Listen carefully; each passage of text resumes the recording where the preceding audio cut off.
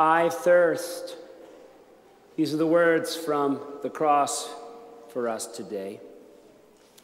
I hope, though, you all got to watch the Super Bowl last weekend. It was a good game, and there were lots of celebrity sightings, including our favorite Pennsylvanian. For those that didn't pick that up, I'm referring to Taylor Swift. And also, again, advertisements. There's always lots of good advertisements during the Super Bowl. And this year, the one that really stood out to me was the commercial about Jesus, the He Gets Us commercial. And I've been thinking all week about how Jesus gets us, especially because the word this week from the cross is, I thirst.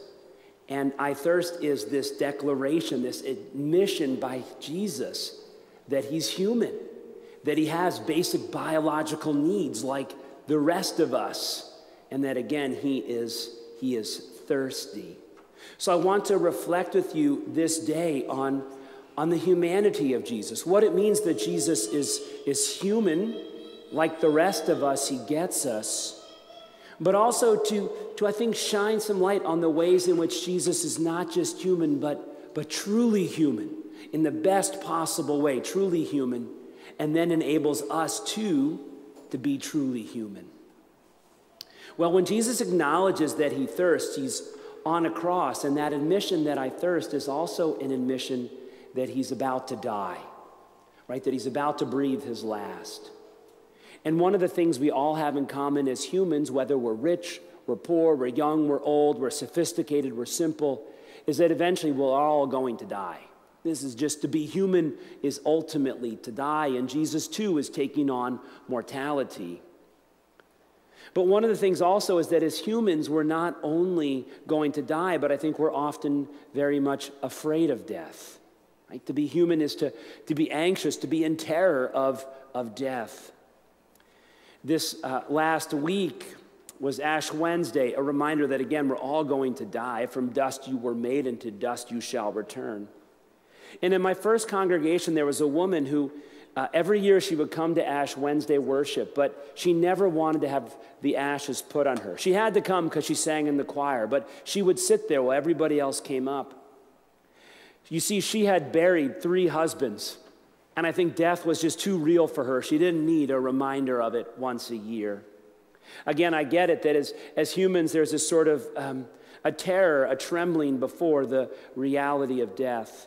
And Jesus, too, Jesus acknowledges that this death is going to be difficult. He refers to this throughout the Gospels as this cup, this difficult thing that he's got to go through. And in fact, he asks God the Father, can you take this away from me? So Jesus, like the rest of us, isn't excited about his death.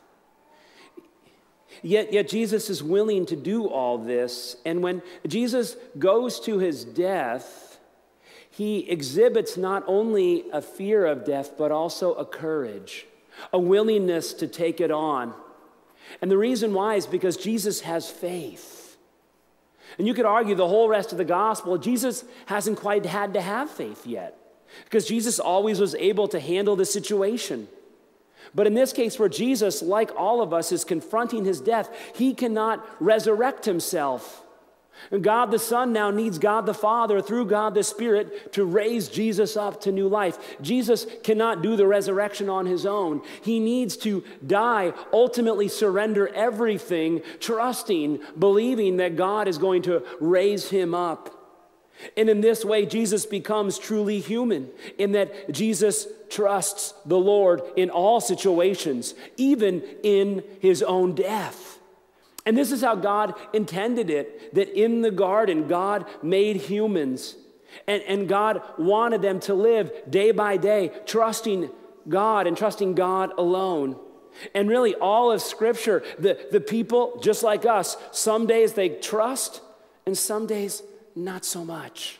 And it's this up and down struggle where humans aren't as faithful as we're supposed to be. But Jesus here, even in the face of his own cross, even in the face of death, remains faithful. He reveals his true humanity. I want to offer, though, that Jesus, too, through his death and resurrection, invites us to be truly human as we confront our own deaths. The cross I'm wearing is actually from the third of that woman's husbands, the third person that she had to bury. His name was Stan, and he was a pastor. And he was very sick at the end of life, and so I was asked to visit him, and I went, and it was actually Good Friday. And at this point, Stan was in that kind of in and out of it zone, hadn't spoken, hadn't eaten. We knew, again, the end was very close, but I came, and when I came, it was clear that although he was groggy, he was able to focus on me. And that we started to have this connection, and so I asked him, I said, Stan, are you afraid? Are you afraid? And for the first time in 2 days, he spoke, and he said, afraid. Why would I be afraid? At that moment, everything about him that made him a strong and vital human was being taken away. He was hooked up. His skin was pale. His organs were failing one by one. Yet he was so truly human in that moment as he was trusting God in spite of everything that God would redeem him. You see, as Christians, we can take a dive in that deep end of the pool, knowing that Jesus has already done it and Jesus has promised to raise us up now. Humans, yes, the real humans are afraid of death, but the true human, Jesus Christ, and then those of us who trust this promise are those who are able to confront death with a bit of courage while trembling still. And so one day when you find yourself and you're saying to that loved one that they need to let go, words you don't even want to say yourself, that it's okay, you can let go. Or that moment when you can't even respond, but you can hear those words from your loved ones, and they're telling you that it's okay. It's okay that you can let go. You again can know that you're just going into the deep end of the pool, following your Lord and Savior who's already done that and has risen, and he'll raise you up to new life. So again, as humans, we are afraid of death, but there's a way in which Christ, truly human, has that courage before that ancient of foes. Another thing that we have as humans is a capacity for empathy. In fact, it's hardwired in us. When we see somebody who is sad, we have what's called mirror neurons. And what our brain does is our brain actually looks at their face and mimics the face then, and then says, what am I feeling? And then feels what they're feeling. Again, we are wired for empathy as humans. And this also explains why when we suddenly move all of our communication away from this and to this or to this, and it's mediated by AI, that suddenly all we get is hatred. Right? Because we're missing that deeply human thing to look at a person and understand, I was so mad at you, but as I look at you and I hear your story, I'm starting to get where you're coming from. So again, to be human is to have compassion and empathy, but what often happens for us as humans is that our compassion has a boundary. As humans, we're really good about building walls among each other, across language, race, tribe, political stuff, the whole thing. We're good about building boundaries, and we typically have a lot of compassion up until that boundary, and our compassion kind of stops. You know, the He Gets Us commercials, almost like it's been a Rorschach test to see how people respond. And so many of my friends that are really progressive, they can't stand the commercials because they don't like the people that made them. And then my really, really conservative friends don't like it because it seems like Jesus is tolerating sin. And again, we are just so good at fighting each other, at building boundaries, at building walls. But Jesus shows us what it means to be truly human. And Jesus looks beyond those walls that we have. For when he cries out, I thirst, he doesn't say, I thirst as a man, I thirst as a Jew, I thirst as a progressive, I thirst as a conservative, I thirst as a law abider, I thirst is his cry for all of humanity. In that, Jesus is recognizing that all of humanity as he's lived with them, that they need a Savior. And Jesus looks at each one of us as broken yet beloved. Again, Jesus looks at each one of us, regardless of those walls that we've put up. He looks at each one of us as beloved. What this means then for us to be truly human is to dare to look beyond our own comfort zones and to recognize that that person that we truly don't like, the person that we've been told is other, is bad, is stupid, is vile, that they are somebody for whom Jesus Christ has died. Again, the person we cannot stand is the person whom Jesus, and even if they had been alone on the earth, would have still died for them. This weekend is President's Day weekend, and really of the two, I'm much more fond of Abe Lincoln, in part because by the end of his life, Abe Lincoln became an American prophet, and his words just drip with scripture and religious imagery, and he understood that slavery was this moral evil that God was punishing, was breaking. But more than that, Lincoln also knew that even the people that he was waging war against were still humans, that they were still people that loved their children, that wanted the beautiful sunrises. And so he would again appeal again and again to see the better angels in other people. To be human is to have compassion, but compassion that finally stops at the boundaries that we put up as humans. But to be truly human is actually to see beyond that.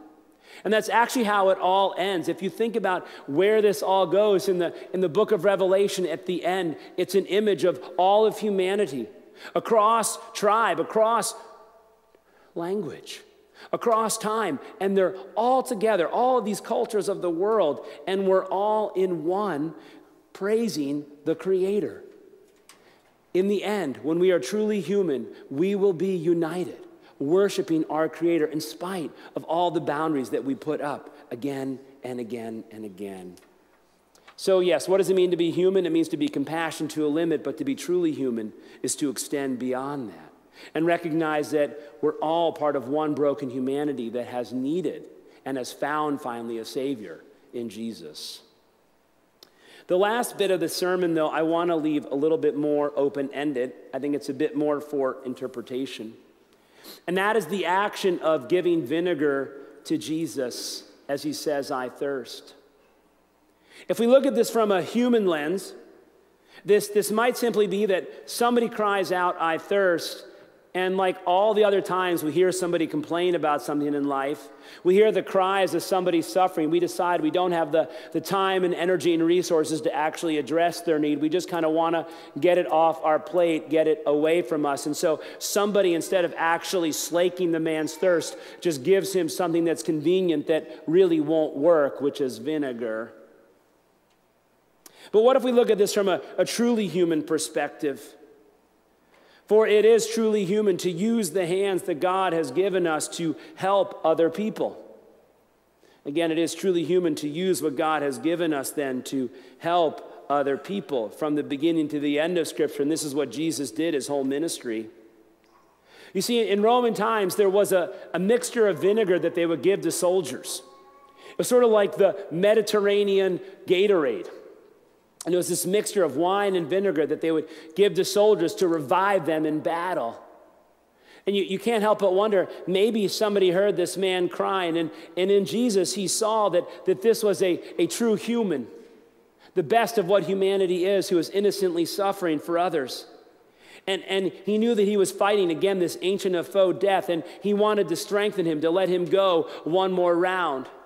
And much like the angels that were attending to Jesus in his temptation, here in Jesus' hour of temptation, again, a human comes along and does the truly human thing of giving him this fluid to revive him, that he can say one more word, that he can have strength for one more noble breath to breathe his last. I don't know. I don't know whether we need to look at this in a human or truly human way. Likewise, this week in your life, there are going to be people who are going to come to you. There's going to be all sorts of people near and far who are crying out that they thirst. They thirst physically, emotionally, spiritually. And will our response be a human one?